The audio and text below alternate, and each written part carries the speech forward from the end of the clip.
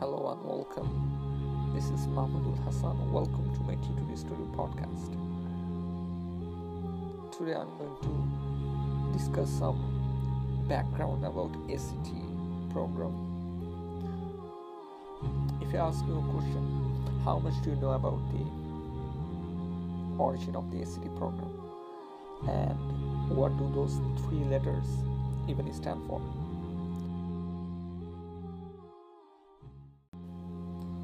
Until 1959, that is SAT, used to serve as the United States only national and standardized college entrance exam.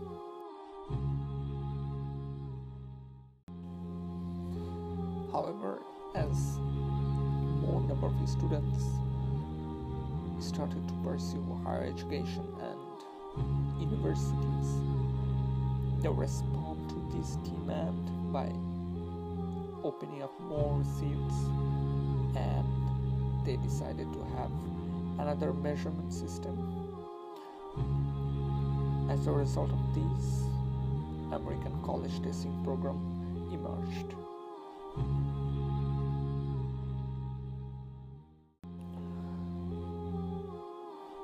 And therefore we said hello to the American college testing program, which is ACT for short.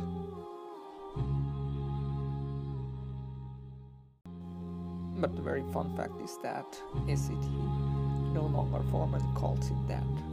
Right now it's just ACT.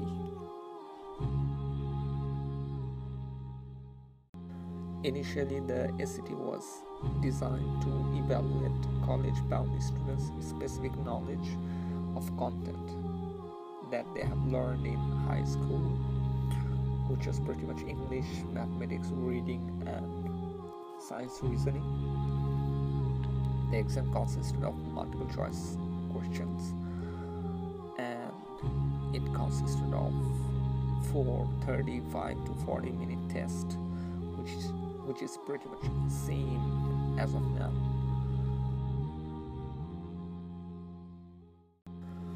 Unlike the SAT program, which has gone through many formatting, grading, and timing changes over the last couple of decades, the ACT program has remained mostly the same, and this trend has been followed for over the years, and it made it attractive to some modern test takers.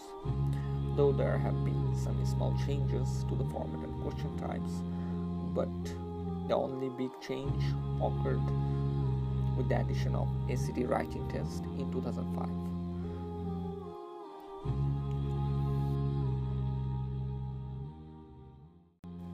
Today, more number of students are choosing the American testing program, which is ACT for short.